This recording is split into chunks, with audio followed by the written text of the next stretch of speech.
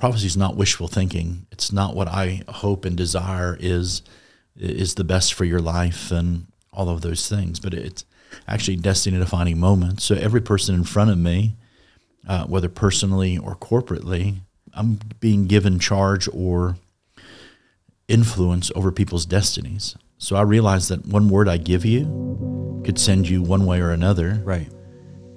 And that's a huge responsibility because I could send you in the wrong direction. It's massive. Right? So I'll just go with this. What's the difference between a wrong prophet and a false prophet?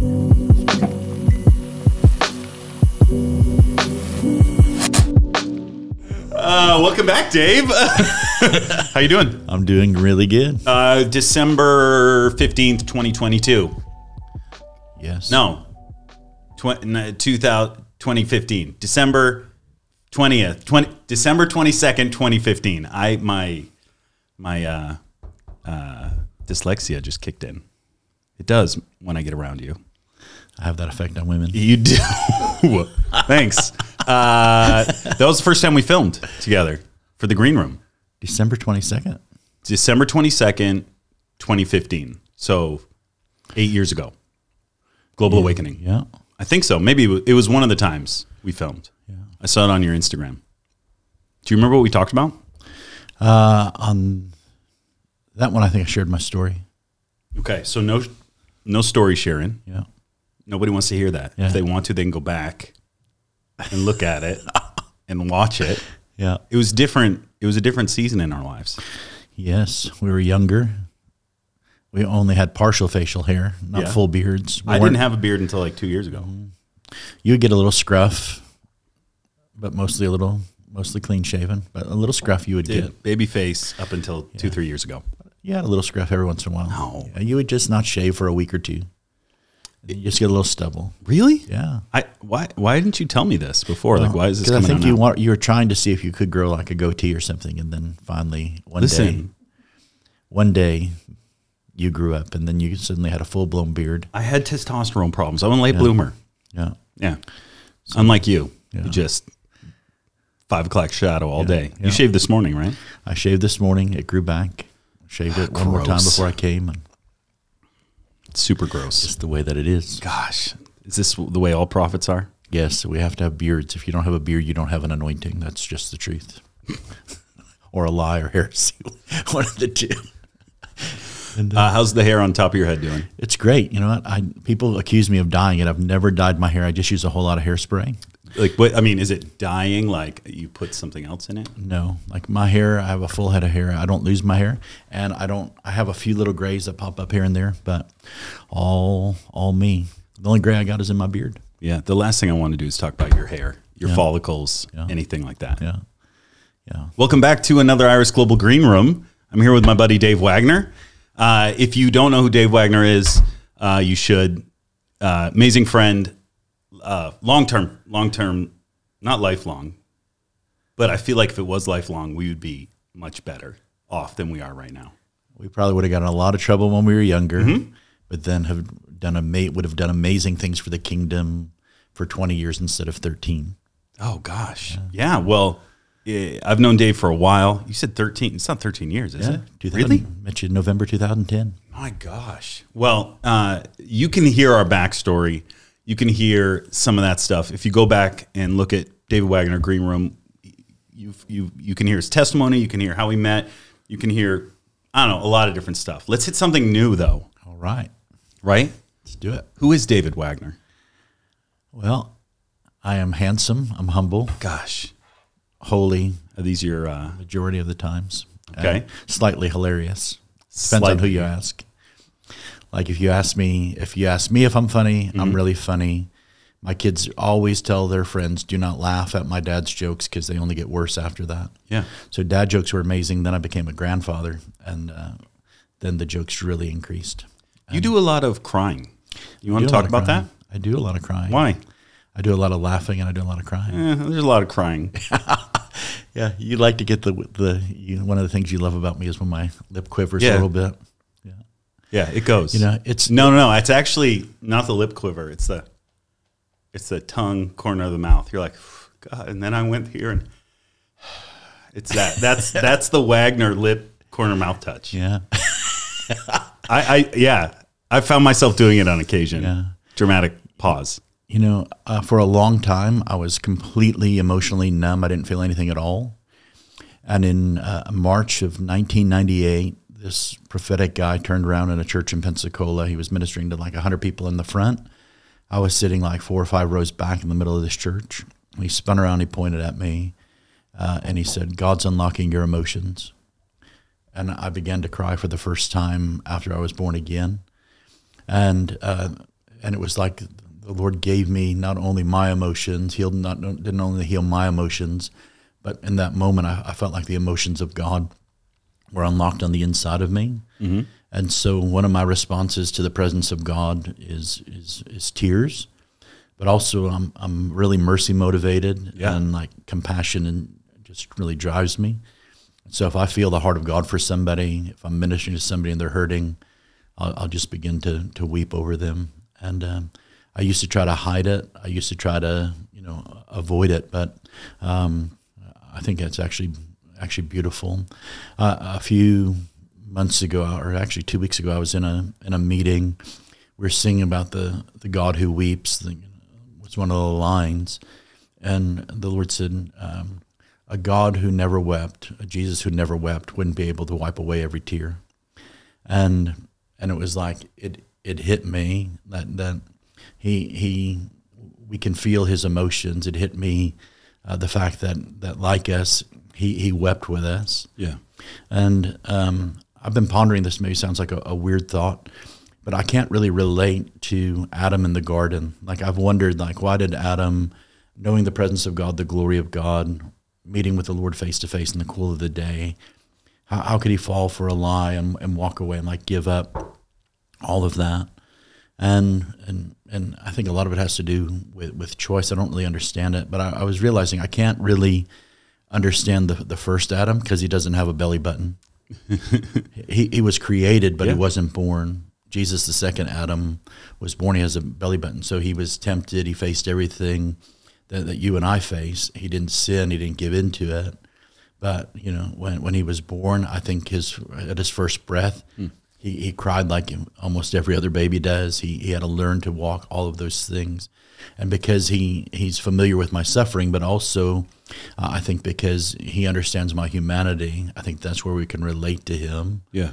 And so it was just that kind of that cool thing. So a lot of segue into the question.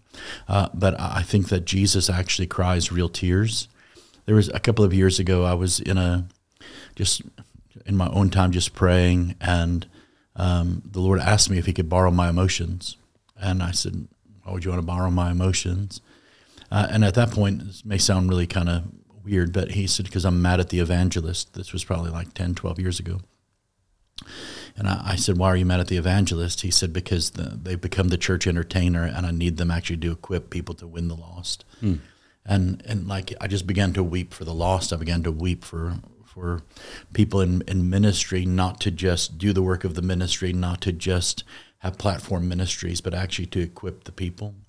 And so I think a lot of those are the kind of 3 key answers to why I cry a lot. And a lot of times my tears can be happy tears. They're my response to holding my grandson, looking into his eyes and just seeing his innocence and his purity. Yeah. There's just, I can go from crying to laughing pretty quick. And it's just this, I feel overwhelmed a lot by the presence of God. Yeah. And I think a release of that is the tears. So what would you say to someone that says like emotion, right? The Bible says the heart's the most deceitful organ in the body, right? Yeah. And what would you say to somebody who says it's dangerous to be emotional when you're bringing the word of the Lord, right? You want to bring the word of the Lord, and you don't want your emotion, how you're feeling, caught up in that. It could deflect it. Yeah. Yeah, like what would you say to somebody? I think you need to discern between soul and spirit. Mm-hmm. But if you read the Bible, you read the Word of God. Right. There's a lot of emotion in it, right? I mean, God's an emotional God. If you just read from Genesis to Revelation, he's angry. He's filled with joy. He's smiting a a nation. He's wiping people out. He's raising people up. Jesus is walking. He's weeping. He's laughing. Like, I think we've lost the humanity of who Jesus is, in the fullness of his godness, in the fullness of who he is as God. He is also fully man. And if we think that somehow Jesus just walked around as this stoic, like, come follow me, and Peter, I think they had a lot of fun. I mean, if you read through the scriptures, there's a lot of, you can read the emotion in it, and if you can't, like, if you read the scriptures monotone, I don't think it would really connect, because that's not how he spoke it. Sometimes there's this excitement of God, sometimes there's the wrath of God, sometimes there's this overwhelming joy and love of God. And I think that relates to who we are.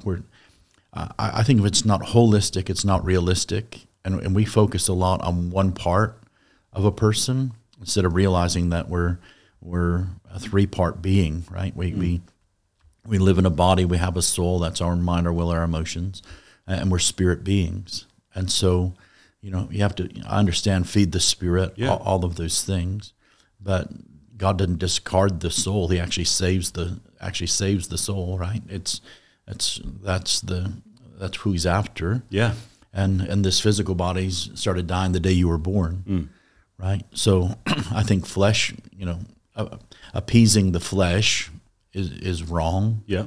But the Lord ministers to our hearts, to our emotions, right? It's the heart can be the most deceitful. It can be the most evil part of us. Out of the abundance of the heart, the mouth speaks.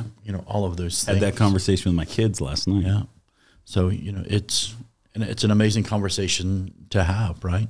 But also, I hear a lot of great stuff out of people's hearts, right? Like. So as far as being directed by the Lord, right? Because you give a lot of incredible words that involve some direction from time to time. Yeah. If the heart's the most deceitful thing in the body.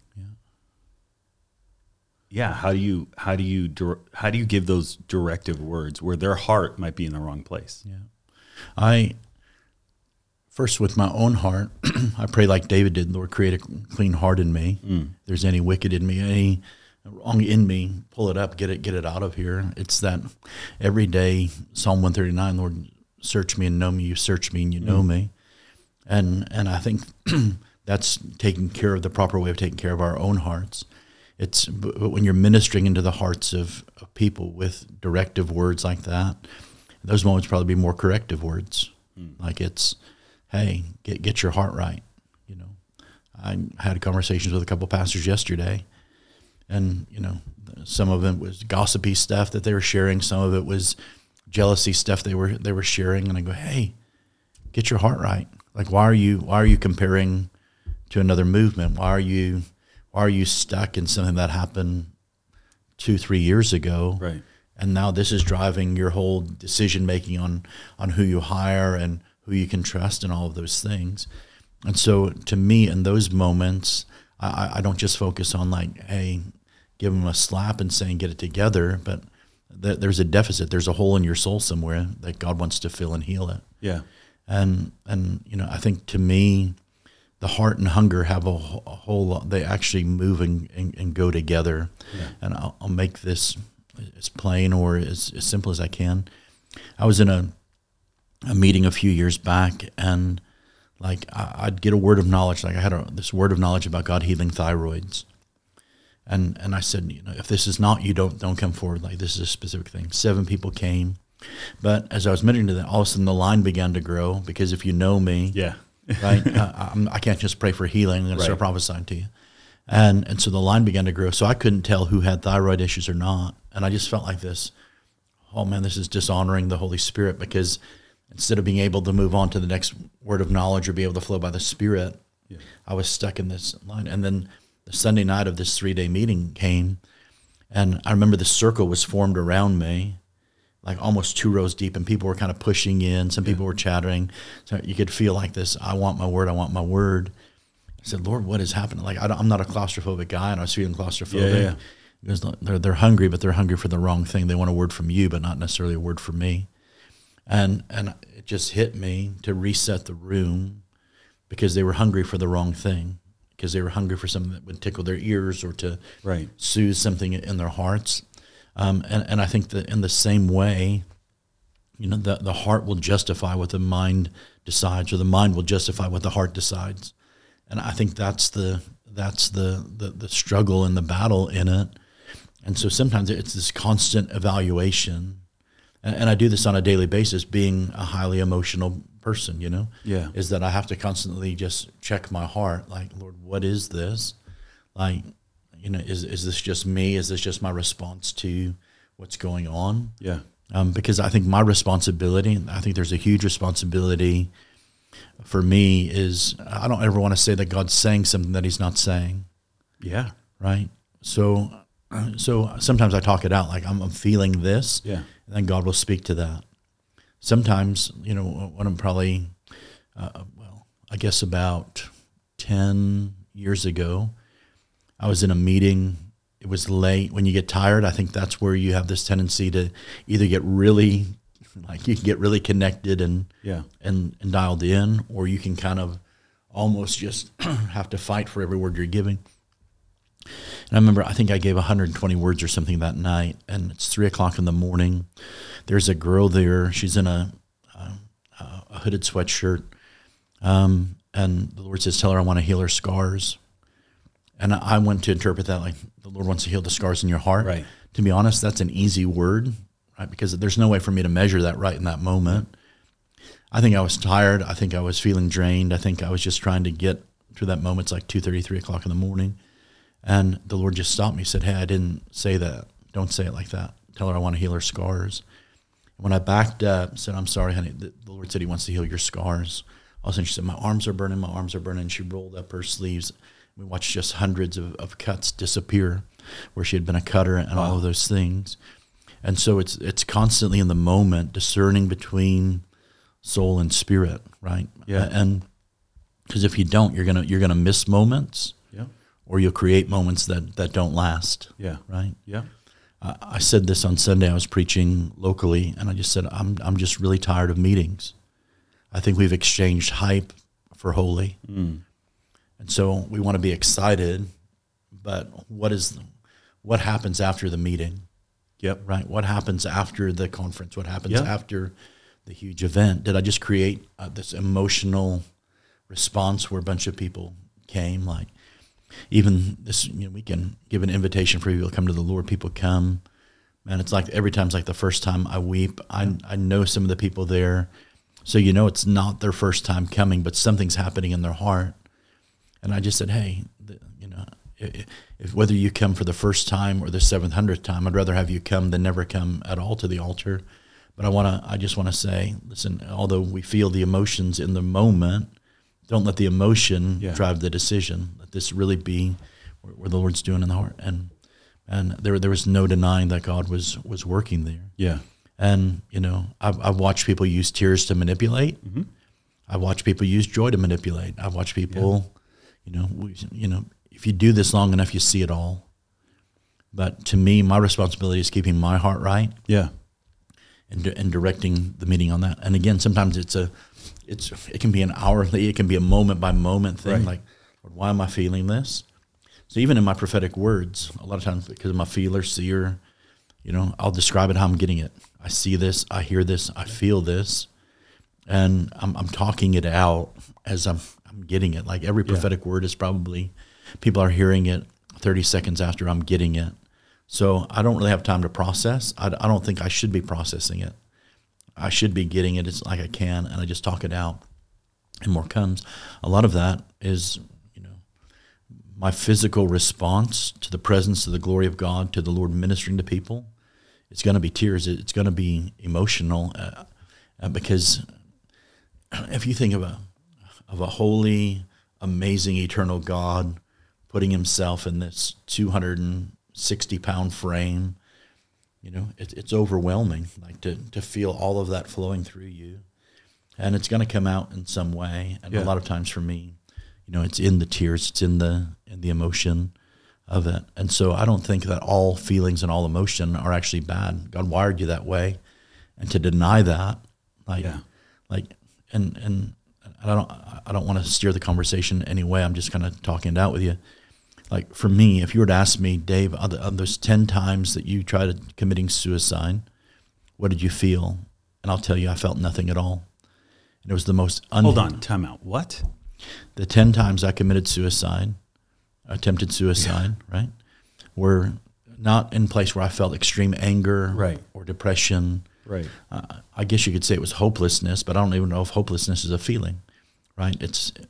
For me, it was numb. I didn't feel anything at all. I felt unhuman. I felt so I was didn't feel anything at all. I didn't feel life. I didn't feel value. And so when you feel numb, Yeah. I'm telling you, numb is probably the worst place to be. So on one of the earlier podcasts, you shared a story of your brother, and you've shared this publicly a lot, of your brother abusing you, right? So the reason why I'm bringing it up is there's a lot of people out there that have struggled with abuse, and like the story that you've shared it's horrific, right? That's just one thing. I know other things that you've walked through, gone through. Recently you've had a lot of people that you love go to be with the Lord. When knowing you, I think we're very similar. So we're really led by our heart, right? Yeah. Which is amazing in a lot of ways, but it also seems to disrupt, the flow that we're in. Right. How have you navigated that season of like coming through abuse? And I know that was a long time ago, and all of these people that are near and dear to you, COVID thrown in the middle of it, your life changing, kids moving out. How have you handled all those emotions and still kept your filter pure in the prophetic? Yeah. For me, it is in this place of staying completely grounded and trusting the Lord in all of it. Mm-hmm. Let me say this. Sometimes I think we confuse things like I think sometimes we use phrases like I feel his presence. Mm. And I don't know if I feel his presence as much as I know his presence and I feel his power. Mm. So there's this amazing thing as I've matured, especially now being 50, almost 52, is in this place of I just know that he's there. And I remember one moment recently with just in the last couple of months after losing my mom, my brother, some friends that were really close to me. I'd said, Lord, in a moment, just with one word out of your mouth, one breath, one wave of your hand, do something, and I know I'll be healed, I'll be whole. And he said, or I can just sit here with you in it. And that gift of presence, like that, just knowing that he's here, changes everything. Yeah. And I realized this. I didn't always navigate it well because there's a part of us in ministry, although the youngest in my family, in a place of leading my family spiritually, and scale of my siblings and who I was for my mom and all of that. You do your job. You do what you have to do. And so everybody else is grieving and mourning, and you somehow the Lord gives you grace, or and you actually kind of power through it. And then in those moments where you just take a break and you just weep before the Lord, and he draws close, and there's something about him drawing close. I love that scripture in the Psalms where he says, the Lord draws near to the brokenhearted, yep, and he doesn't refuse a contrite in spirit. I love what it says, but I also love what it doesn't say. It doesn't say once you get wholehearted again and the grief lifts, he leaves. He just draws close and then he stays there. Mm. And so this is a moment where the Lord's actually drawing close to me, drawing close to a lot of us in transitions, whether it be loss or difficulty, where the Lord draws close and you get to know him in a way that you never get to know him. It's that God who wipes away every tear, right? It's that because we know what he felt at the death of his friend Lazarus, right? So I don't become robotic, but on the aspect of how do you keep that pure, there's a way that, I weigh every word, and that sounds maybe difficult for people to understand. But we'll break it down, so people can understand it. So, like, I don't just flippantly say stuff like, and there's been moments where you've asked me something I was able to revelate right away. And there's times I've said, Will, let me go pray about it. I'll get back to you on it. And so for me, I want to weigh every word, because somehow miraculously, I think it's the way that I purpose in my heart to process prophecy or the prophetic is that every time is still like the first time. Yeah. I've been doing this 25 years. Every time is still like the first time. Every prophetic word I give, every person I stand for it. So I look confident. I look like I'm in the zone, but I'm shaking in my boots. I can actually feel that trembling on the inside of me. And if that ever lifted, I've said it to you and others, then if that ever lifts, if I ever lose that, if I ever think that I can step into a pulpit or grab a microphone and just do this now I'm in, now I'm out thing, like just shoot me, hire me at Chick-fil-A, let me go mow lawns or something. Because if I ever lose that, it tells me that I've lost the fear of the Lord. Yeah. And so I think the fear of the Lord isn't just the beginning of wisdom. It's actually that thing that keeps me pure and right and holy. I think a lot of it's also accountability. I have others in my life that are like, hey, explain that to me, or that didn't seem right. And then, if you miss it, be quick to repent. But when I was saying how I weigh everything, like I believe the word of the Lord has weight. So, right. So I'm not just giving it. I'm feeling the weight of his presence on me.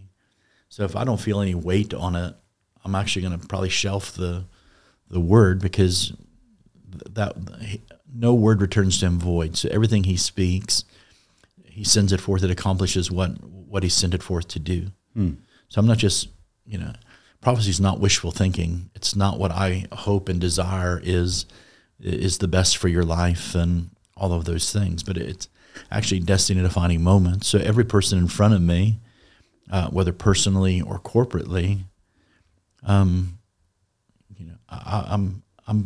being given charge or influence over people's destinies. So I realize that one word I give you could send you one way or another. Right. And that's a huge responsibility, because I could send you in the wrong direction. It's massive. Right? So I'll just go with this. What's the difference between a wrong prophet and a false prophet? Well, that's a great question. Because to me, I know a lot of amazing prophets that on occasion miss it, or they're wrong, right? It doesn't make them false. They just had a bad day, or it was out of timing or out of context. I think they were wrong that day. But I also know a lot of people who've gotten it right every time. Yeah. And they've done it to manipulate. Yeah. So I don't think that accuracy is the full determination whether somebody's a false prophet or a true prophet. I think it's actually the heart. Let me ask you about this for a second, because I actually wanted to chat with you about this, because I'm working on my master's. I've taken a pause in the move and with Moosey right now. And part of one of the classes I had to do was go into a lot of the critics of our movement, the prophetic, spirit-filled, some of the people that lean on the apostolic, all that. Like, I had to read some of the critics and the criticisms that they wrote. And one of the things that keeps recurring is there in the Bible, when a prophet gave a wrong word, one time it made them a false prophet. Yeah. All throughout the Old Testament. How this isn't an argument that you haven't heard before. You've heard this. What is your response to that? Because we could just say, well, it doesn't make me a false prophet, it makes me a wrong prophet. But where do you see wrong prophets in the Bible? Or do you see it? Yeah. It's a really good question. So let me break it down between the office of the prophet, the gift of prophecy, and the spirit of prophecy. Okay. I think you can kind of see. Can before you do that, you have those three. Yeah. Where do you see yourself in those three? So I see myself in the office of the prophet, but I would tell you that probably 90% of the time that I'm ministering to people one-on-one, it's from the gift of prophecy. Okay, that doesn't make sense to me. Explain that to me. Okay.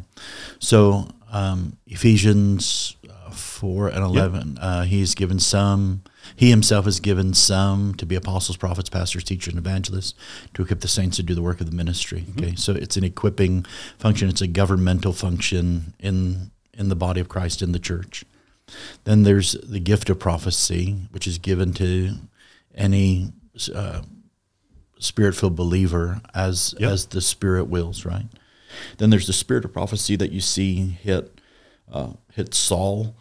It hit in the tent of meeting with Moses in Numbers 11:29. You see it happening a little bit in Antioch in the book of Acts, around Acts 19. They were filled with the Holy Spirit. They all began to prophesy. So it's those things that happen. So when the spirit of prophecy comes, testimony of Jesus, spirit of prophecy, when there's these moments where everybody in the place suddenly hears God. It's a phenomenon. I don't fully understand it. There's the gift in 1 Corinthians 12 that is given to each one as the Spirit wills, not as I will, not as I desire. 1 Corinthians 14, pursue love, desire spiritual gifts, especially that you may prophesy. Only thing I know in the Bible that you're told to covet, right? To seek after, because it edifies the body, not just yourself. And then the office of the prophet. So you watch the in the Old Testament, the only way you could really hear from God is if a prophet came to you or you went to a prophet, right? Okay. They were the mediator. They were the voice of the Lord. It was rare, and it was few that walked in that. I think it was obviously a different dispensation of Old Testament, New Testament, things like that. I think that in the New Testament, as the Holy Spirit comes upon people, we all have the ability to hear from God. Yeah, still small voice, prophetic word, something jumps off the Scripture, the Lord speaks to our hearts, right? And so I think that's another key piece. So in the Old Testament, right, you miss it, you're wrong, you get stoned. That was the punishment or the responsibility. And then in the New Testament, right, you're now in a dispensation of grace, still holy. You watch very few people actually call themselves or get called prophets in the New Testament. They exist because he himself's given some to be. So it's not a title; it's a function, right? So I think the weight is a little bit different, because Old Testament, they were actually, when they were prophesying, at least the ones we know of, right? A lot of what they said became Scripture. Yeah. So in the New Testament, my word is not equal to Scripture, right? Right. I think that's the important thing. So there's something that changes in that moment. So I don't deny the fact that I'm a prophet. But that responsibility really comes out of friendship with God. It actually comes out of this place of intercession, right? I think what separates false from truth, what separates Christianity really from the occult or New Age stuff to me is the approach. And I'll explain that like this, is that in New Age and the occult, right, it's always trying to connect to something out there, a higher power out there, somebody who's died out there, some idol. But in our walk in the New Testament, in our amazing charismatic life, it's Holy Spirit does the initiating. Yeah. So he's initiating the word. He's looking. So we make ourselves available. You're in Costco, somebody needs a word. Yeah. Holy Spirit can speak to you. I'm ministering an altar. He'll interrupt a message. Person on the fourth row, sitting in the middle. In a certain situation, God speaks a word.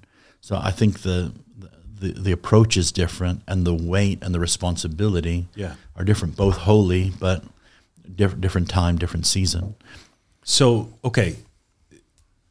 So where's the line, right? Because there is a line. Yeah. I really want to ask you this question. Yeah. There's a line between. The Bible warns of false prophets, right? Right. I think in that warning, there's an acknowledgement of real prophets, right? So it's like false apostles, then there has to be real apostles. Right. There's going to be false. and most people don't have a problem calling out a false apostle or a false prophet. Yeah. But with that, there's the real. When do you draw the line with someone? If it's like, if it's a little wishy-washy, like what's the line, or is there, what would you look for to call someone a false prophet? Okay. Because like we had a lot of people prophesying. I think it was a big thing in our stream, right? Yep. The presidential election, it like sent people into a turmoil. Right. Where do you draw the line and being like, okay, you're false? Yeah. What would that be for you? For me, it's heart and repentance. Is somebody purposely or for personal? So are they purposely trying to lead people astray? Are they trying to use their gift, their whatever they're doing for personal gain, financially, affluence, influence, those things? And so I follow the fruit, right?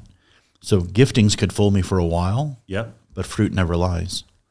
So I'm following the fruit of somebody's life. So if you're really doing life with people, that's why relationship is so important.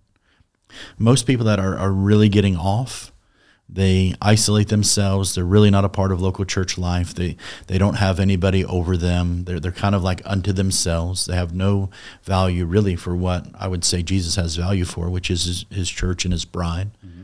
So I look again. I follow the fruit. So if there's consistent, like you're missing it, or you go back and listen to stuff, you're like, wow, you said that here, you said that here, you said the same thing here. Now, there are themes. There's times where God is speaking something over the body and declaring that, and I believe in that, and I'll do that sometimes. But and I understand that we're somewhat limited in our English language, and so something can sound similar. But when I start hearing somebody give the same word, every 4 people, every 10 people, then I go, hey, what's the source? If somebody's bringing up the past more than future, I question the source, because the enemy knows the past. Yeah. Right. So that's good. I believe that's true. So, you listen to people and people be like, oh, when you were 12 years old, this happened to you. When you were 13, you did this. And then people are like in awe, right? Yeah.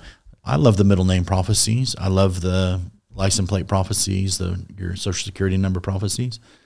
But that to me isn't an end to itself, right? That's our words of knowledge, right? So they're unto something. They're a key that opens somebody's heart, like, God's got my number, God knows me, right? God cares about me and those things. But why would God have to tell you something you already know, other than the fact that he's getting your attention saying, hey, I know this about you. Yeah. Right? But to leave you hanging there is just a show. Yeah. He has a hope and a future for you. So it's always, hey, I know this about you, and here's where I'm taking you. Yeah. If it hits on this was your struggle, you've come from this kind of lifestyle, you walk through all kinds of pain, and now here's the purpose of it, then I go, that's redemptive prophecy. Yeah. That's a word that's pulling people up and out of something. And so I watch that. I watch the tenor. How are we? Watch how people are treating people. I understand we all have different personalities. Yeah. I love that. But how, I've watched people do it, like treat people who are the guard. I was in a meeting one time. I remember I had my 6-year-old, my son was 6. He's now 23. We're in a meeting. I won't say the name of the church or the city to protect the guilty, but we were in this meeting, and was this one of my meetings? No, I'm just kidding. I was really excited about the meeting, and I had my son there because he was 6 and hearing God, and I wanted him to, and they were taking the offering, okay, and there's one of these meetings where there's 2 and 3 offerings, and and I understand all of it, but it was so manipulative, and at the end, this prophetic or prophet person was saying, at the end of her ministry, I want people to get a significant offering, and bring a significant offering, and I'll pray for you. So I watched this lady come to the front, obviously desperate, has something in an envelope, hands it to the lady. The lady opens the envelope, $10 bill in the envelope, goes, this is not significant, and basically rebukes her, dispels her, lets her feel insignificant, and kind of shuns her away. I went to the pastor and I said, if you don't stop it, I'm going to stop it. And they didn't stop it. And so I went up and I whispered to the lady and I said, hey, that's not right. They gave the check, or the one that the one that was the prophet person. Okay. So that's not God. That's not right. If you keep it up, I'm leaving. Well, she did it again. So I told the pastor, if you don't stop it, I'm out of here. They didn't stop it. So I took my son. I said, now you've seen what not to do. And I walked out. And they were trying to give me a check. And I said, I can't take anything from the meeting. Well, why can't you take anything from the meeting?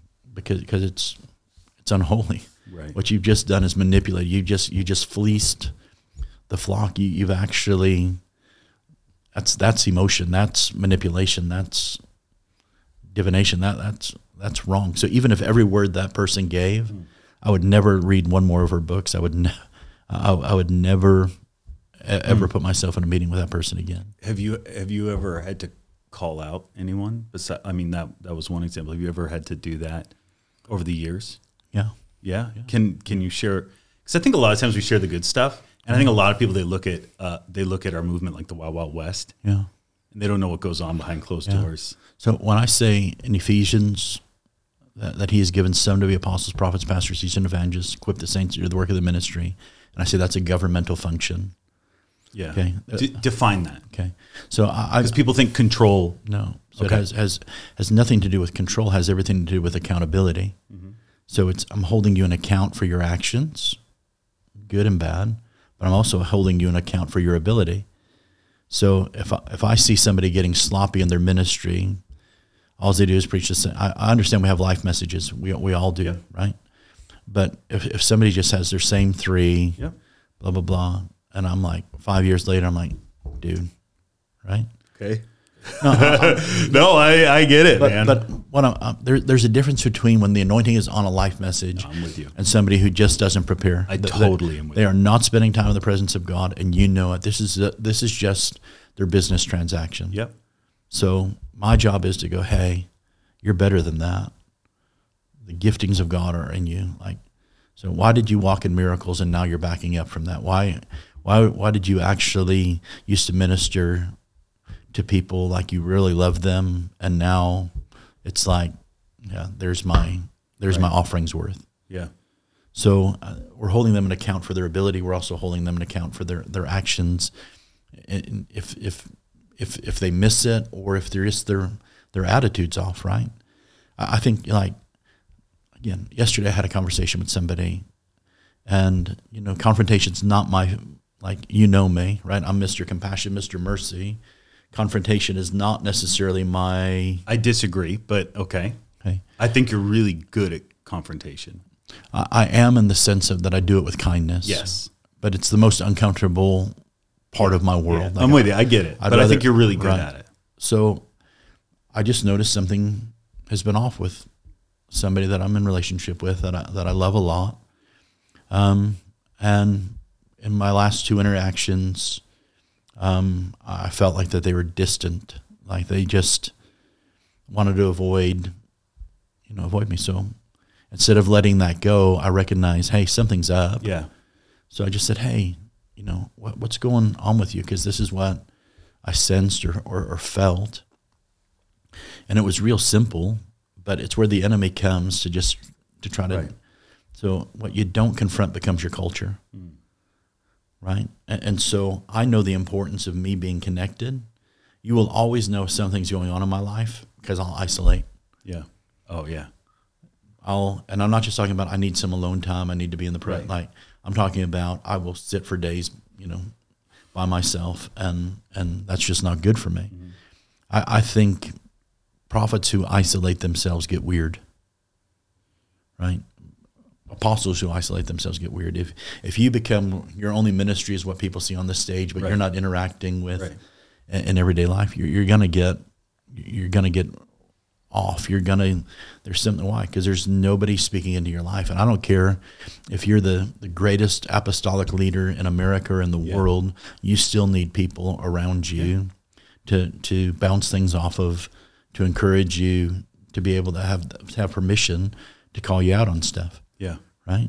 it's one of the things that I say about you is you're one of the few friends that I have that actually asks me, am I keeping it clean? How's it going? We talk about our marriage, all of those things, right? And so I know, right? I mean, it's one of the things that holds me. So if I get tempted in some area, I go, at any moment, you and I could be together or talk to each other, and I'm going to have to answer for that. Yeah.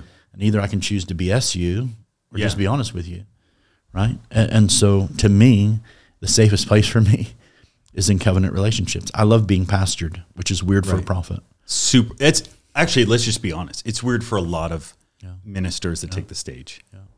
A lot. Yeah. I love it. Like, I love submitting myself. I love it because it keeps me grounded. It keeps me fed. When I'm traveling, somebody's actually shepherding my family. Yeah. I know that if I knew with my spiritual dad, if I got off one phone call from somebody saying, hey, Wagner's out there, my pastor would sit me down and say, hey, what's going on with you? And he wouldn't do it to sit me down or pull me, but he would say, hey, I want longevity in your life. Yeah. So all that to say, going back to the original question of governing, right? So in my role, I serve on various boards. I'm helping to oversee churches.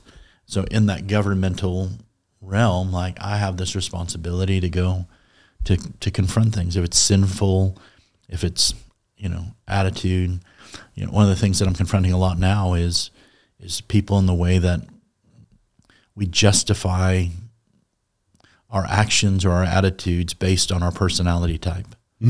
Right? So I'm this on the Enneagram, whether you believe in the Enneagram or not. You're gonna get me, dude. I'm whether I'm a, on a disc. Like for me, I'm a high I.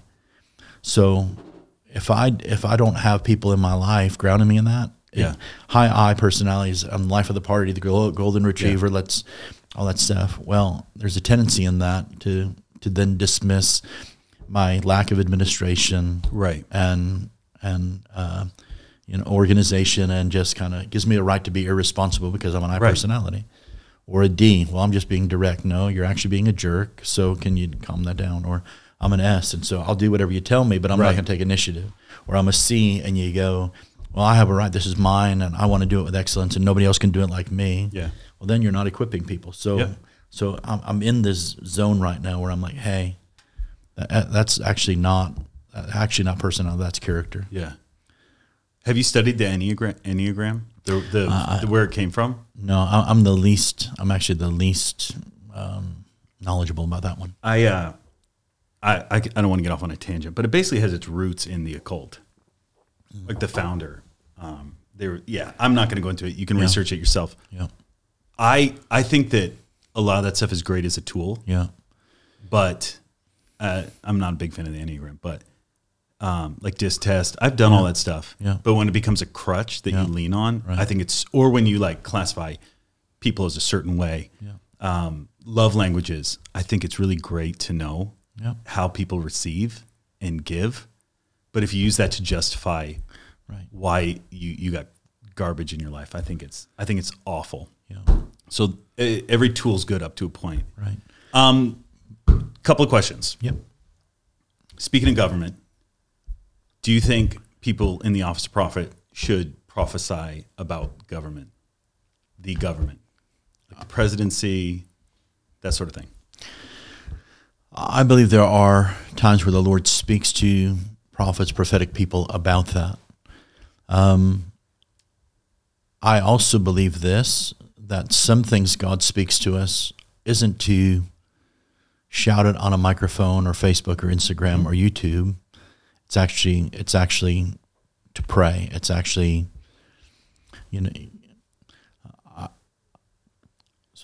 here's what I would say. If God speaks to you, right? Lord, is this a word for me? Is this a word to intercede, or is this a word to give for public consumption? And I think you have to weigh that. I don't know all of the people or their hearts during 2020. I just know what the Lord spoke to me, and He said you could either be a political prophet or a governmental prophet. So I just, the Lord had spoke to me some things, but said, Lord, I want to be a governmental prophet. And in essence of, I don't want to be first to press. I don't care if I ever get into a certain office. But it'll get you more views, dude. Well, I'm really bad at social media. Go ahead. I don't think I've posted anything since 2022. So my wife's birthday, I think, in October. But to me, it's this, that I think people become echoes instead of voices. Yep. I think some people even, at best, they meant well and missed it. You watch the humility and character of people who actually just said, hey, I'm sorry, I missed it. I repent of that. And you watch people that are still sticking to their guns, like, and I think we make idols. We can make our ministry idols. We can make certain people or politics idols. And last time I checked, God doesn't like idols very much.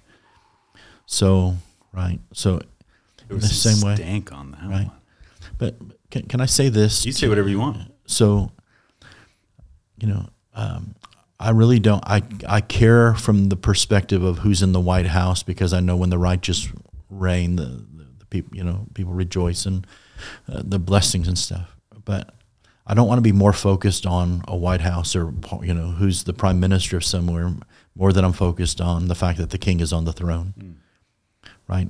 Why do nations rage, kings plot a vain thing? Psalm chapter 2. He who sits in the heavens shall laugh. God sets kings and he dethrones them. Yeah. Right? So all of this is a part of a political process. And I have ministered in that realm behind the scenes, don't talk about it publicly, and not only just in America, but in other places. What I find is when the Lord speaks to those folks, it's not about their election. It's actually about their life, about their family, about who they are and what they mean to the Lord. And so if we can keep it to that, like what I find is there's just this, I'll probably get in trouble. It's okay. I think we both will. Yeah. Because I'm going to end up agreeing with you. Yeah. So Jesus is not a white conservative Republican. He's the King of Kings and the Lord of Lords. Yeah. He's not coming back as an American king or a Western king. He's coming back as a Jewish king, right? So all of this stuff and swirl that we build around it, can God speak to that? Sure. God knows who's going to win the World Series this year and who's going to win the Super Bowl next year and all of those things. But in the scheme of eternity, what does it matter? Right. I think there's these mile markers and these indicators. And I just think that really what we need, what the Lord's done, I think in the prophetic movement, is he's brought a humbling, right? A humility and a thing. Like I want to be Moses' greatest competition in being the most humble man who's ever lived. Hard when you're this handsome, I understand it. But to me, it's this humility. Like I want to humble myself. I'm not above missing it. But if I miss it, I can promise people this: if I ever miss something, that I say to you, I can stand here wholeheartedly and say, I'm sorry I missed it, but I did it with the right heart. Like my heart wasn't to manipulate you or to hurt you or to just tell you something. Like I did it because I really felt this for you or the presence of God. Sometimes people come back 10 years later and say, that's right. Sometimes they don't. Yeah. But I never want to be so proud or arrogant to think that I have the word and you don't. Right. I want to remain teachable. I'm just learning like everybody else. I'm just a joint that's supplying like everybody else. And so my heart breaks because, in this life, in this world, in this church and all of our movements and all of those things. I mean, I have a friend in Australia. He's a great guy. And he said, I wouldn't want to have a strong word of knowledge gift right now, and I wouldn't want to be a prophet right now. And he said, because you're only as good as your last prophecy. And he wasn't saying that as a shot to me. He wasn't saying that as a dig to me. He was saying that's how the world views you. That's how the church views you. So they can get all excited about you, happy clappy because you got it right. But the moment you get it wrong, they'll turn on you. Larry Randolph said the exact same thing to me once. For those of you who don't know who Larry is, Larry's amazing man. He pastors right now, but has traveled the globe as a prophet amazing teaching gift. Love that man. In fact, he texted me last night, and I think you're very similar to Larry. He's smarter than me. Well, I agree. No. This is, and I think this is why I love, there's a group of prophetic voices, and these are like my personal friends, and they're my favorites in the sense of I'll run with them because of the heart that they carry. And I know a lot of people that have done a lot of things in the prophetic, but I don't run with them. But the guys I run with carry that same heart. And this is just what Larry texted me at 10:36 last night. He says, "You're on my heart. I just couldn't go to sleep without telling you how much I respect and love you, no less than my own biological son." I'm going to just fast. There's just a personal thing about my wife. Spring is coming, and I'm so ready, and I'm sure that you're ready for the warm breeze of the Spirit to blow on your life. Be encouraged. So that's like 10:30 at night. Has nothing to do with a big word, right? That speaks to me more than most. Yeah. And I think a lot of the prophetic, and I would encourage any of you guys watching this, if you can get anything from this conversation, I'm not talking to you, but if you can get anything from this conversation, there's a marker in the prophetic that I think as we discern the voice of the Lord, you want to get it from voices that walk in humility, right? Like I've heard nothing from you being like, I have to be right or I have to be wrong and I have to give the biggest word. Like it's the opposite. I would say the same with Larry. Like Larry at 10:30 at night is texting me. You do the exact same thing. And the reason why I roll with you, and there's so many others, we can list them off.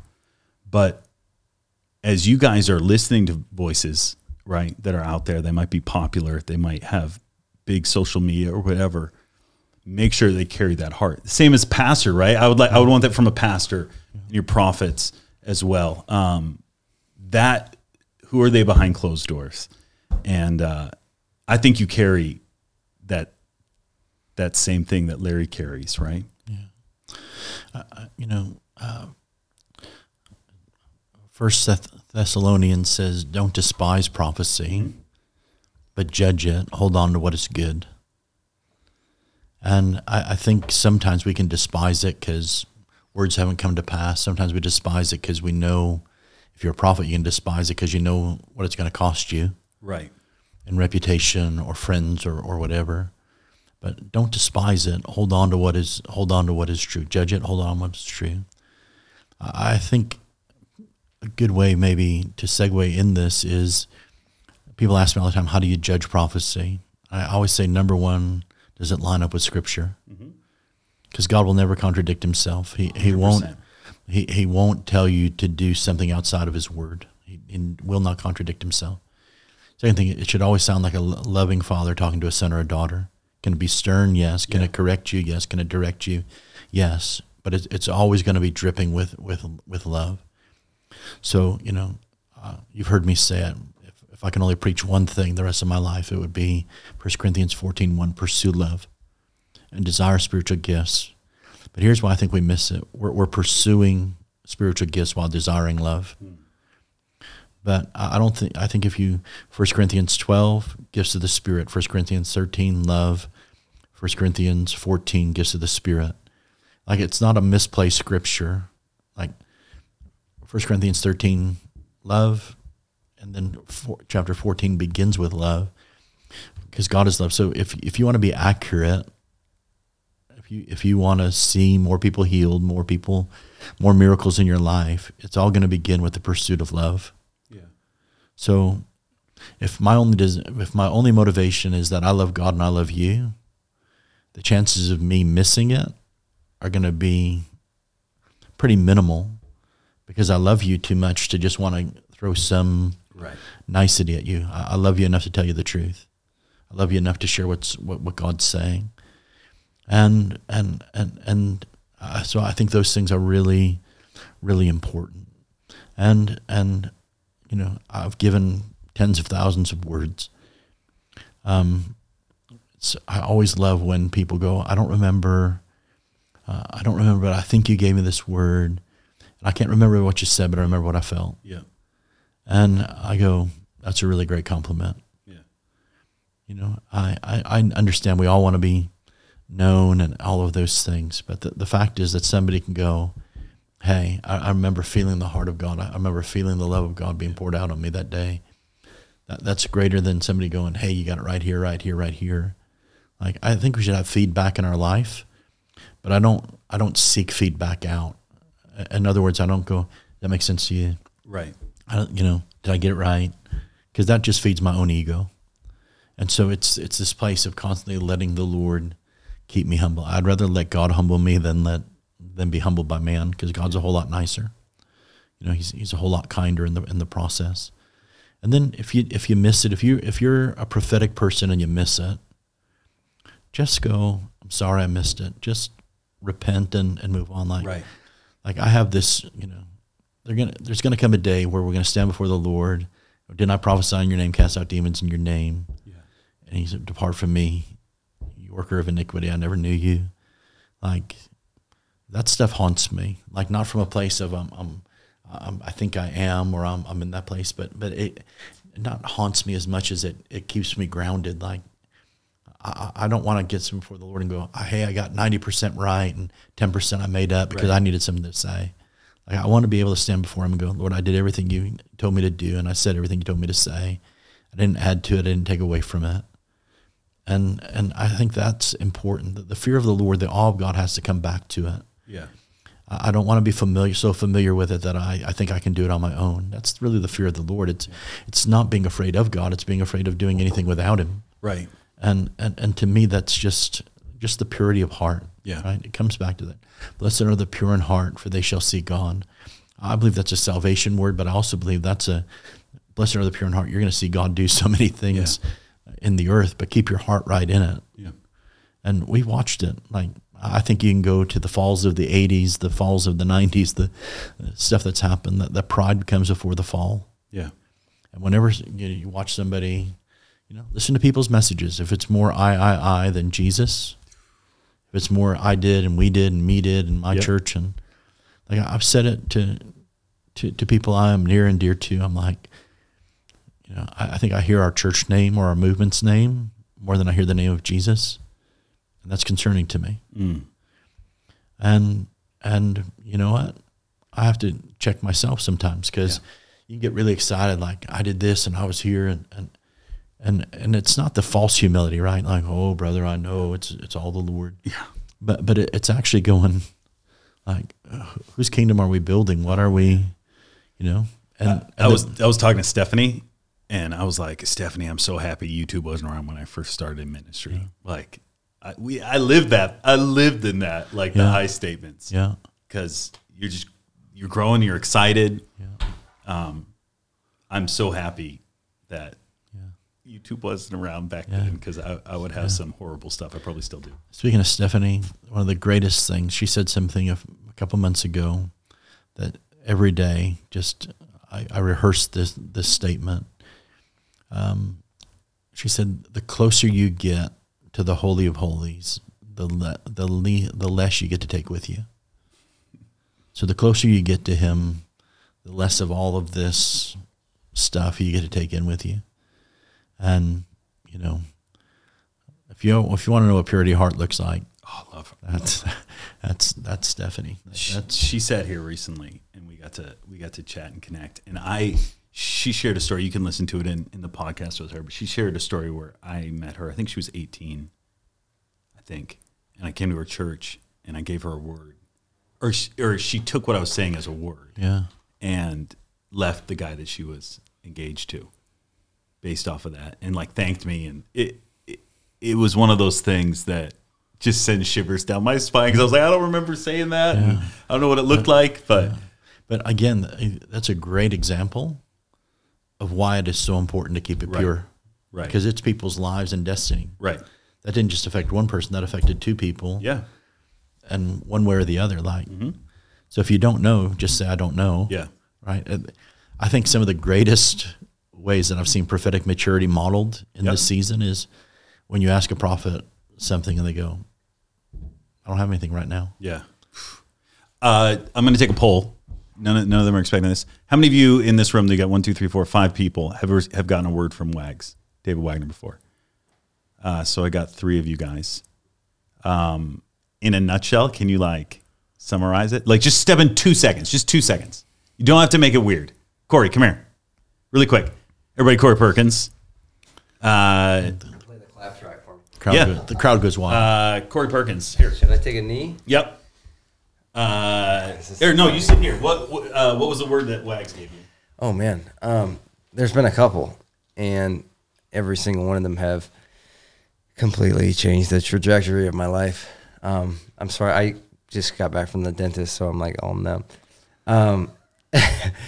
Yeah, I mean, and a lot of them, I mean, I think the first 2, maybe the first one that I really remember that changed my life was about meeting my wife and moving across the country, but you had given that to me, and it meant nothing to me at the time. And it wasn't until I was coming back from California I think it was after meeting her, and I went back and listened to that, and yeah. And then another one about what I would be doing in the next season of my life and starting a business and things. And every one of them have been spot on and more accurate than I could have ever imagined, and really transformative. So just so people get a little bit of context, because what you're saying, it sounds really fluffy, but you were in a really bad place in your life, a hard place. Tell them how bad it was. How bad my life was. So Corey's wife, Corey's wife left him, right? And came home from work one day, and the house was gone. And still, everything in the house was gone. The house was still there. The house was still, it was an apartment. Yeah. But everything was gone, right? And so you still haven't talked to her? No. Once from that month. That was years ago. So you were at, we've been running together for years. Forever. I've never seen you that low, right? And I think when you met him, he was in it. And if I can be really honest, you were questioning, is it worth it, right? Mm-hmm. He was the furthest south I'd ever seen him, and you've been through a lot, right? You've seen a lot, and to see him in that depth of despair, it was like we were talking about earlier. It was rough, and I remember when you gave him that word. Was it at a Pursuit conference in Pennsylvania? Yeah. And it didn't pull you out of it, no. Right? But it gave you a little bit of, it did give you a little bit of encouragement, but it didn't suck you out of the thing. Yeah. And then fast forward a few months, we move out, my wife and I, and some of the team moves out. You stay to California, you stayed back in Pennsylvania, but you were like, Will, I want to come to California with you. You go on a trip, you meet Katie on this trip that had nothing to do in Redding. You end up moving out to Redding. Everything changes. You just have Willa, who's the most precious little girl. It's. I mean, nobody's. Yeah, I've had a lot of prophetic words in my life, and none of them can touch. And you're pretty skeptical too. Yeah, in a good way. Yeah, healthy skepticism for sure. No. We're from the north, right? It's cold. I don't know if that's why I'm skeptical. We turn tree sap into syrups. Yeah, exactly. So I'm very skeptical, and I've had a ton of words in my life, and so that speaks to David's ministry, and I'm really grateful for you. So thanks for giving me those, and thanks for continuing to be my friend. Yeah. That's the best part about, I think, for me, is when you not only live a life of revelation but relationship. You actually get to have these moments where you find out, I remember being at your wedding on it was a Good Friday a few years in 2018 before I moved here, and remember just sitting there, just feeling the heart of God.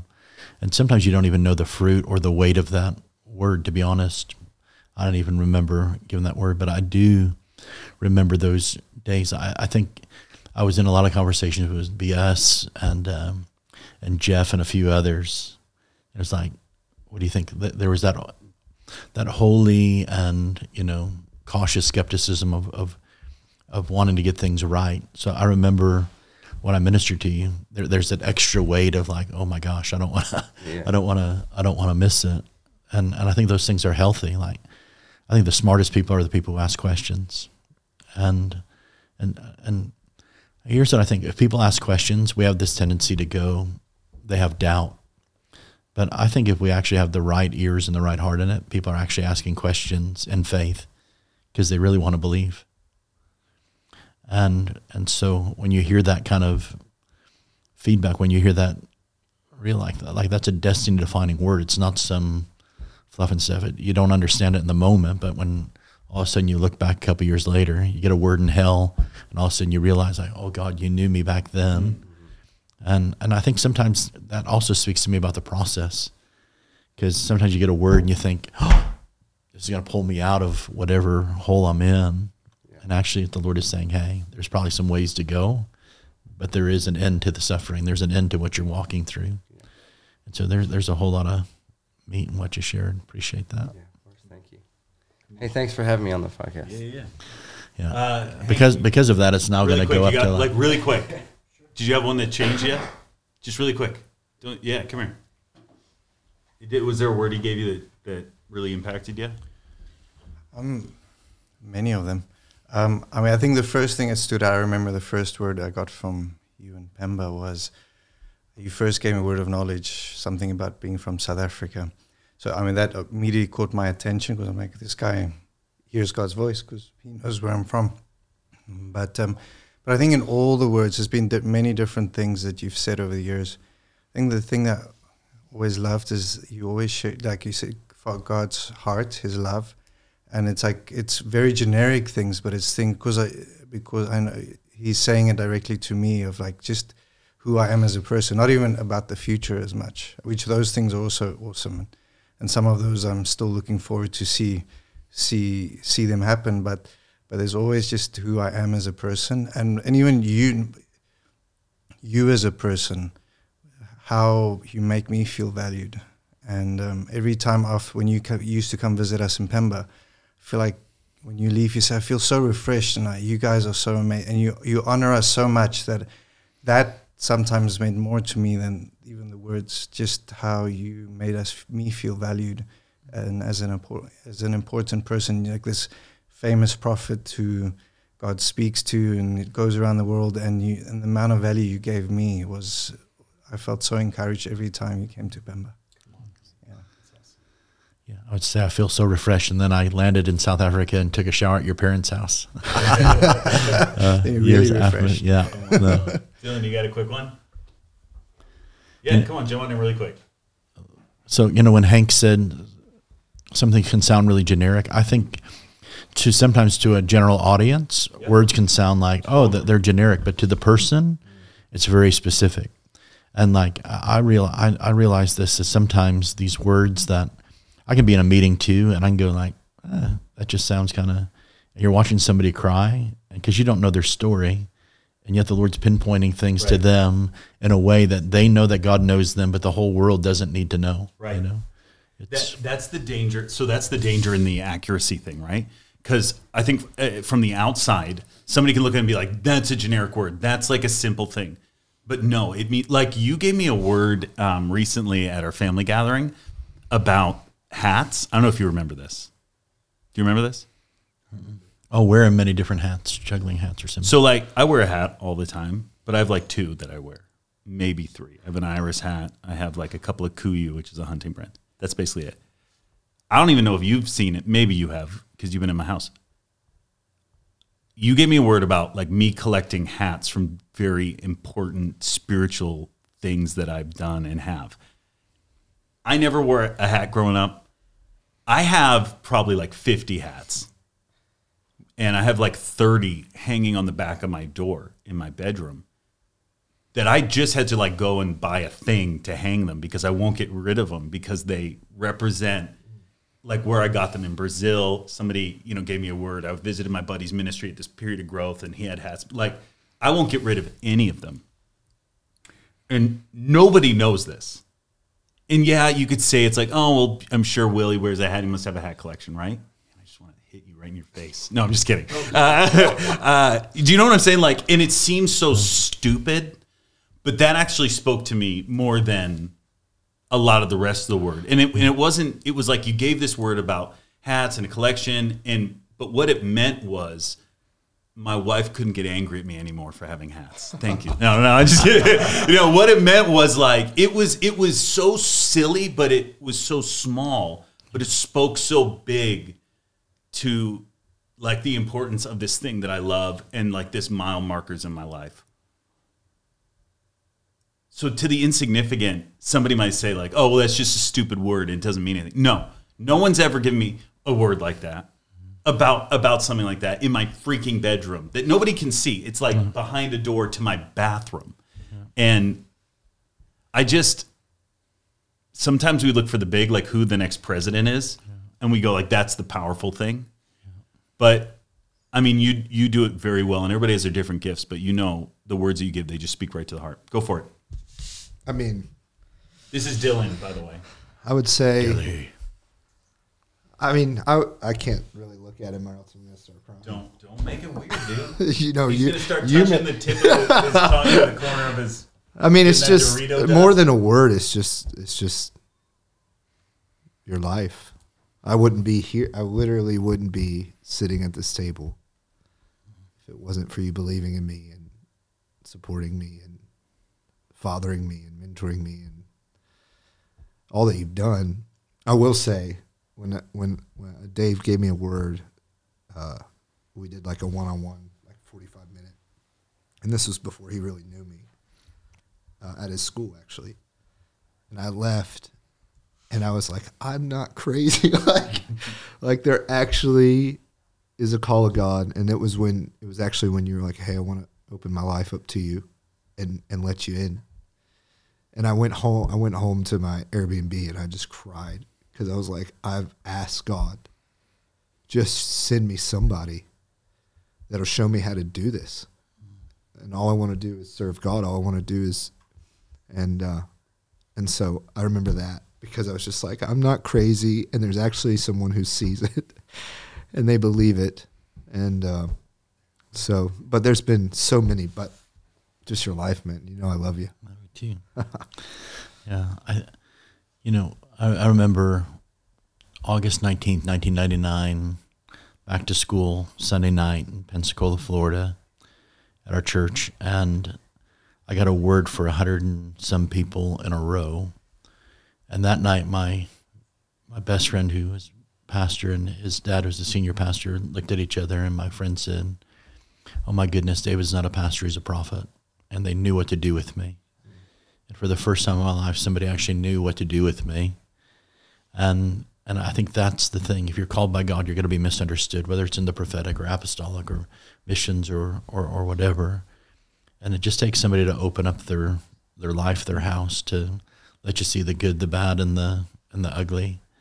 And also expose you like, hey, this ministry life is great, but it's also hard. It's not glamorous. We're not always jet setting, and it's actually, we're giving life, and life is flowing out of us. And at the end, you got to take out the trash, mow the lawn, wash the car, all of those things. And so it's actually about life. That's really what discipleship is, teaching people how to live a God kind of life.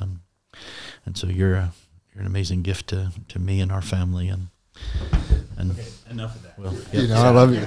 No, I'm just kidding. Listen, thank you, Wags. I got one last question, and I know I'll try to keep this just really quick. Yeah. Love you, buddy. That was not staged, by the way. No, I didn't know. By the way, everything we talked about, I had no idea what to come or what to say. He even said, "What should we talk about?" I said, "I don't know. Just keep me on my toes." Even the thing with your hats, like I've known you 13 years. Yeah. Nobody knows seen you that. wear a couple different hats. Been in your house numerous times. Never been in your bedroom or saw that. So the weird thing is, like, maybe it was like 3 weeks before you gave me that word, I actually like bought a thing to hang them all because I cleaned out my closet. my wife was like, throw them away. I was like, no way. And I like got something to organize them. It was a weird coincidence, and nobody would know that unless you're my wife, right? And I think I actually love those words. I do. I love them. They're small. They might seem insignificant. And of course, the rest of the word was incredible, but that really stuck out to me.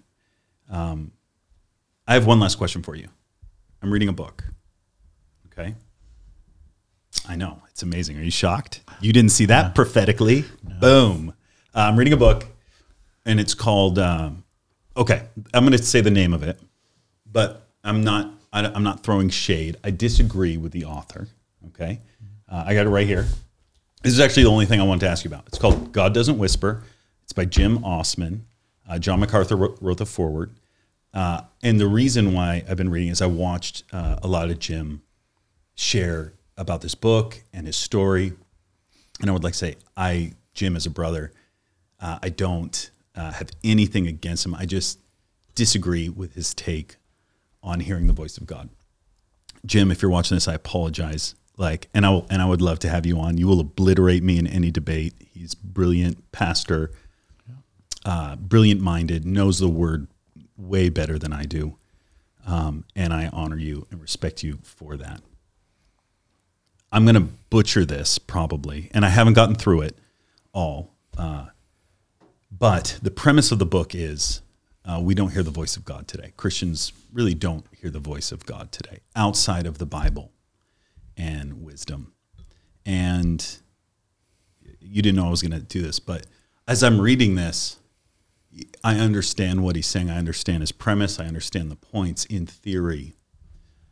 But I started hearing his voice minutes before I got saved and minutes after I got saved, and have continued on and seen the fruit, right? And not just me, like hundreds of thousands of people around the globe that can attest to hearing his voice.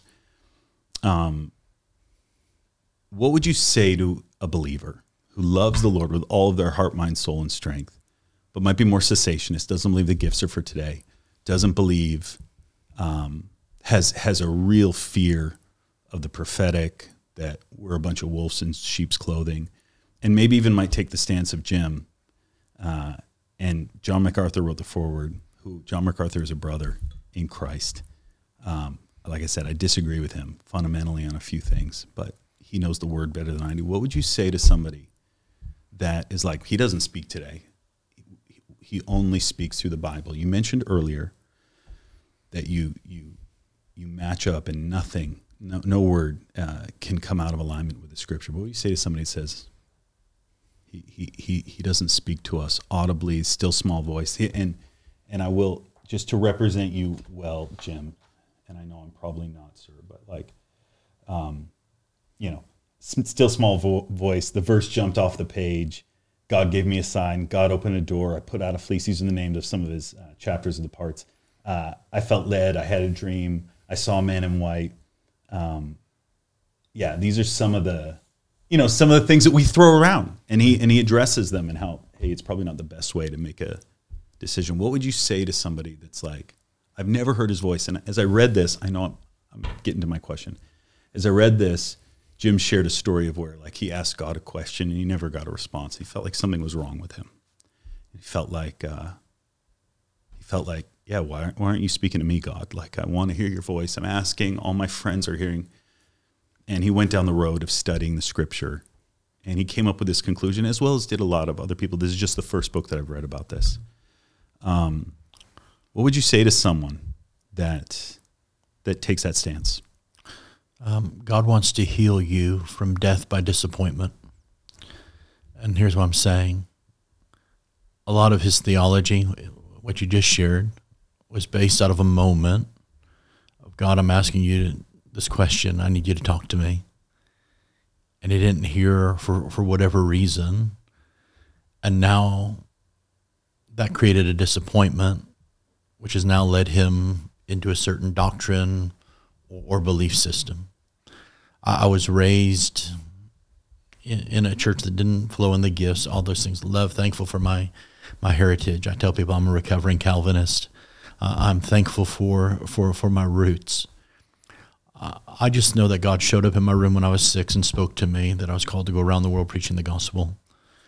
I lived a miserable, existent life running away from God. And when I committed suicide on January 17, 1997, Jesus came and stood in my room, and he woke me up and he called me son, and he repeated those words to me: "Son, I've called you to go around the world preaching the gospel, wherever you know lives be touched and changed." So people ask me, "David, how do you know the voice of God?" And I tell them this: it's the same voice that woke me up. It's always the same voice. It's the same voice. It's been consistent in my life. I have, amazing kids. One of my sons, Josh, was born with the cord wrapped around his neck 3 times. Didn't breathe for 5 minutes. God brought him to life. He was very sensitive. I was taking him out a few years ago, and he wasn't saying anything. And I said, "Everything all right, Josh?" He said, "Yeah, Dad, you don't have to say anything for me to know your heart." And I realized he wasn't just talking to me about our relationship, but I felt like he was talking to me about the Lord. We went to Starbucks, we were talking, and I said, "Does God talk to you?" He said, "Yeah, Dad, all the time." I said, "How's that happen?" He goes, "I talk to him, and he talks back to me." And it was this childlike faith in it, like he grew up in it. I think truth divorced from experience always leaves you in the realm of doubt. But I also think equally it's dangerous to have an experience without truth. So in Pensacola, there's these guys that stand on street corners every Saturday from 2 to 4, preaching their guts out, man. They got signs, they got Bibles, they're out there sometimes with their wives and kids, they're passionate. And I watch these same people, the same stream every Saturday, faithful, man. If you want to know faithful, that's faithful. Right. And one day, there was used to be a gas station on that corner where sometimes they were. I got gas, and I just went over. I bought some water. I went over to this guy. I said, "Man, how long have you been doing this?" He said, "I've been doing it 26 years, every Saturday for 26 years. I said, how many people have given their life to the Lord?" He said, "I don't know of anyone that's given their life to the Lord for me preaching at cars and at stoplights." And I said, "Well, how's it working for you?" Sometimes it's just really frustrating. I said, "But do you feel called to preach?" He said, "Yeah, why do you ask?" And I began to tell him who I was, what I did. And he went into argument mode with me, like God didn't speak the way he speaks through scriptures. I said, "Well, how did you know you were called to preach?" He said, "God spoke to my heart."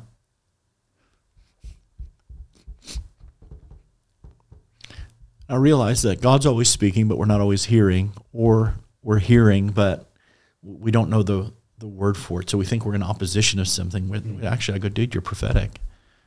How else could you know the heart of God?" So I would say to this brother and others is when did God change? When did he stop speaking? Because before the foundation of the earth, he knew me, called me by name. Yeah. In the beginning, he spoke. I know there's 300-400 years of silence between Malachi and Matthew. Was he really silent? Or did people not want to hear what he had to say? I don't know. We don't have any contextual things for that. Then Jesus is the Word. So Jesus is always speaking because that's who he is.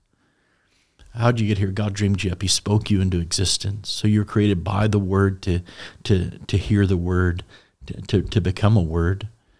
And it's here's what I love about the Lord. Like, he is so patient with us. I had this conversation with my wife, like, she was saying, "What are you going to do on the podcast?" I said, "I don't know. We'll just start talking." And I said, "I think it's really cool. I think that Will wants to start having people that actually kind of disagree with us." "Well, how will that work?" I'm like, "It doesn't have to be an argument. Like, right. Come, let's reason together. Like, it's not about me persuading you to speak in tongues or to prophesy, but it's actually like hearing each other's hearts." So right. I love books like this. Yeah. But I also, I love, amazing books on the prophetic. Like, this actually kind of keeps me in check. This, right? Because we have these Christianese and charismatic-ese words that we throw out. Like, I was getting convicted when you're saying that. I put a fleece out before the Lord. The Lord opened a door. Right. Like I want to be accountable for that, because we flippantly say things, and we lose the fact that prophecy is supernatural. That the God of the universe knows me. Like I know this still small voice. Like I've heard it. I also heard him like thunder waking me up from death. Like I've I know that I've lived with it. I've been in a 26-year conversation with the Lord, you know, and it's this beautiful thing. And so whenever I go, and I minister a lot, what people don't know a lot about me is that I minister at least a quarter of my time, maybe a little bit more, in non-charismatic churches. And I get grilled sometimes. I spend hours with pastors and elders and boards where they're questioning me on my theology, what I believe. And I just say, hey, I don't care about speaking on a Sunday. I don't care about, you know, what you let me do or not. I'm fully submitted to what you want. But can we go on a journey of what the Bible really says? For the next year, can we just do life together, go on a journey? And they do that. I've never had one time where a pastor at church goes, you're a complete heretic, right? It's actually rightfully discerning the Scripture, not making it say what I want it to say. Charismatics of all people, we get guilty of that. And we are guilty of a lot. I think if we're just being like honest, there is so much manipulation of the Scripture. Right. Like, you know, given to come back to you, pressed down, shaken together, flowing over, or boiling over. Great sermon, offering a message, except that Scripture has nothing to do with the offering. Right. It's everything to do with forgiveness. So we take things out of context. Yeah. I would simply say, hey, is what you're saying in context? And we could split hairs on Greek and Hebrew and Aramaic and all of those things. But to me, it's actually, what are you really saying? Let's reason together. Like we create all of these traditions and all of these things. But I'll go back to what I was saying about no more death by disappointment. God wants to heal you from death by disappointment. Yeah, I as I'm reading this, I agree. I love being challenged, and I love hearing the opposing right viewpoint, because I think that there's truth. There's truth in it, right? There's truth in all of it,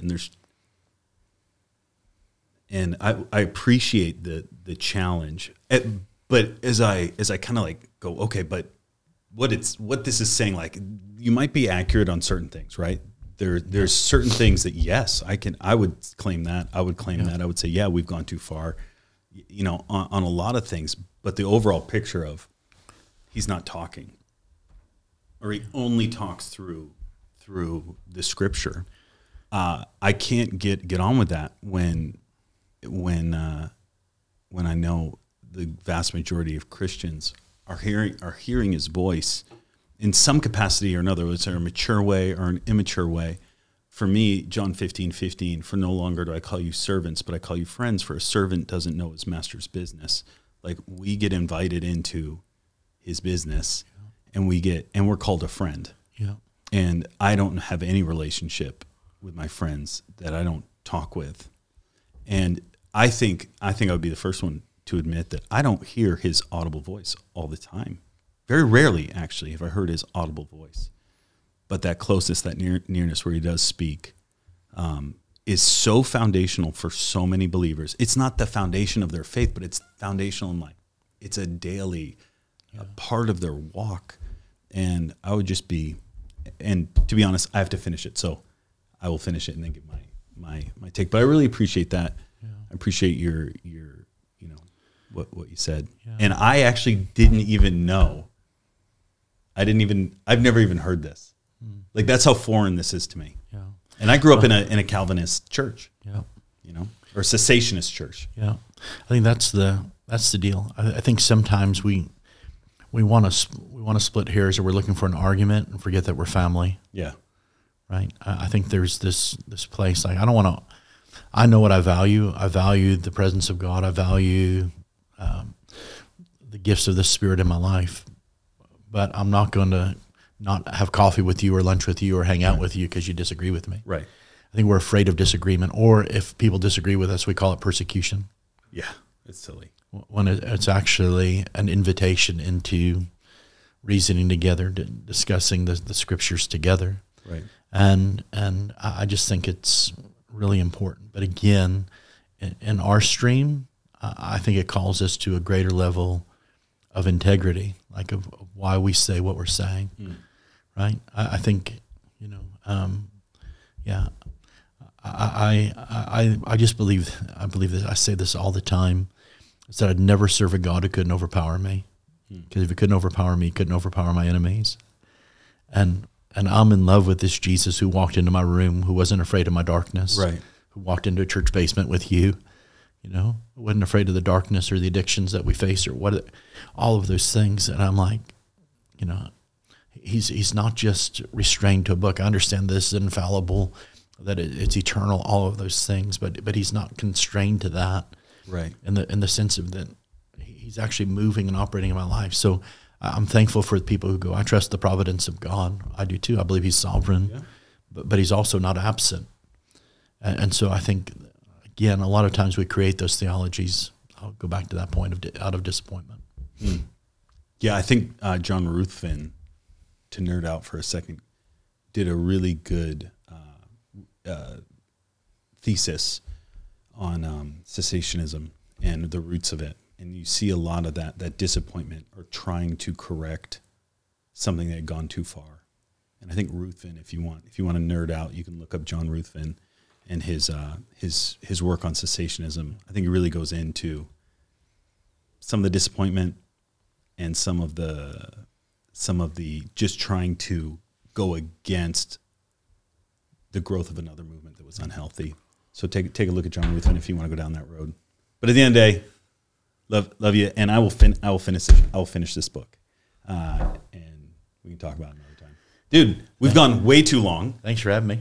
Will you come back sometime? I'm happy to come back anytime. And we can do this again. I actually want to get you and Larry, maybe a couple other people on sometime. Awesome. But love you. If people want to follow you, get involved in your schools or anything, do you have anything? Yeah, fathersheartschool.com or .org and fathersheartministries.org. And there'll be a school the last 2 weeks of July of 2022 here in Franklin. Come on, Franklin, Tennessee. Listen, I always love chatting with you. And I'm sure you guys like it too. Do us a favor, throw a comment in, like, subscribe, hit the bell for notifications if you want to watch any more of the Green Rooms. But do us a favor and just throw a comment in there. It helps with the algorithm, and hit a like on there. It really does help. And we're doing this for free and for fun, but we also want to keep growing it. So do that, do all those things. Love you, Wags. Love you too. I can call you Wags. Love you guys. Thanks for watching, and we'll see you on the next one.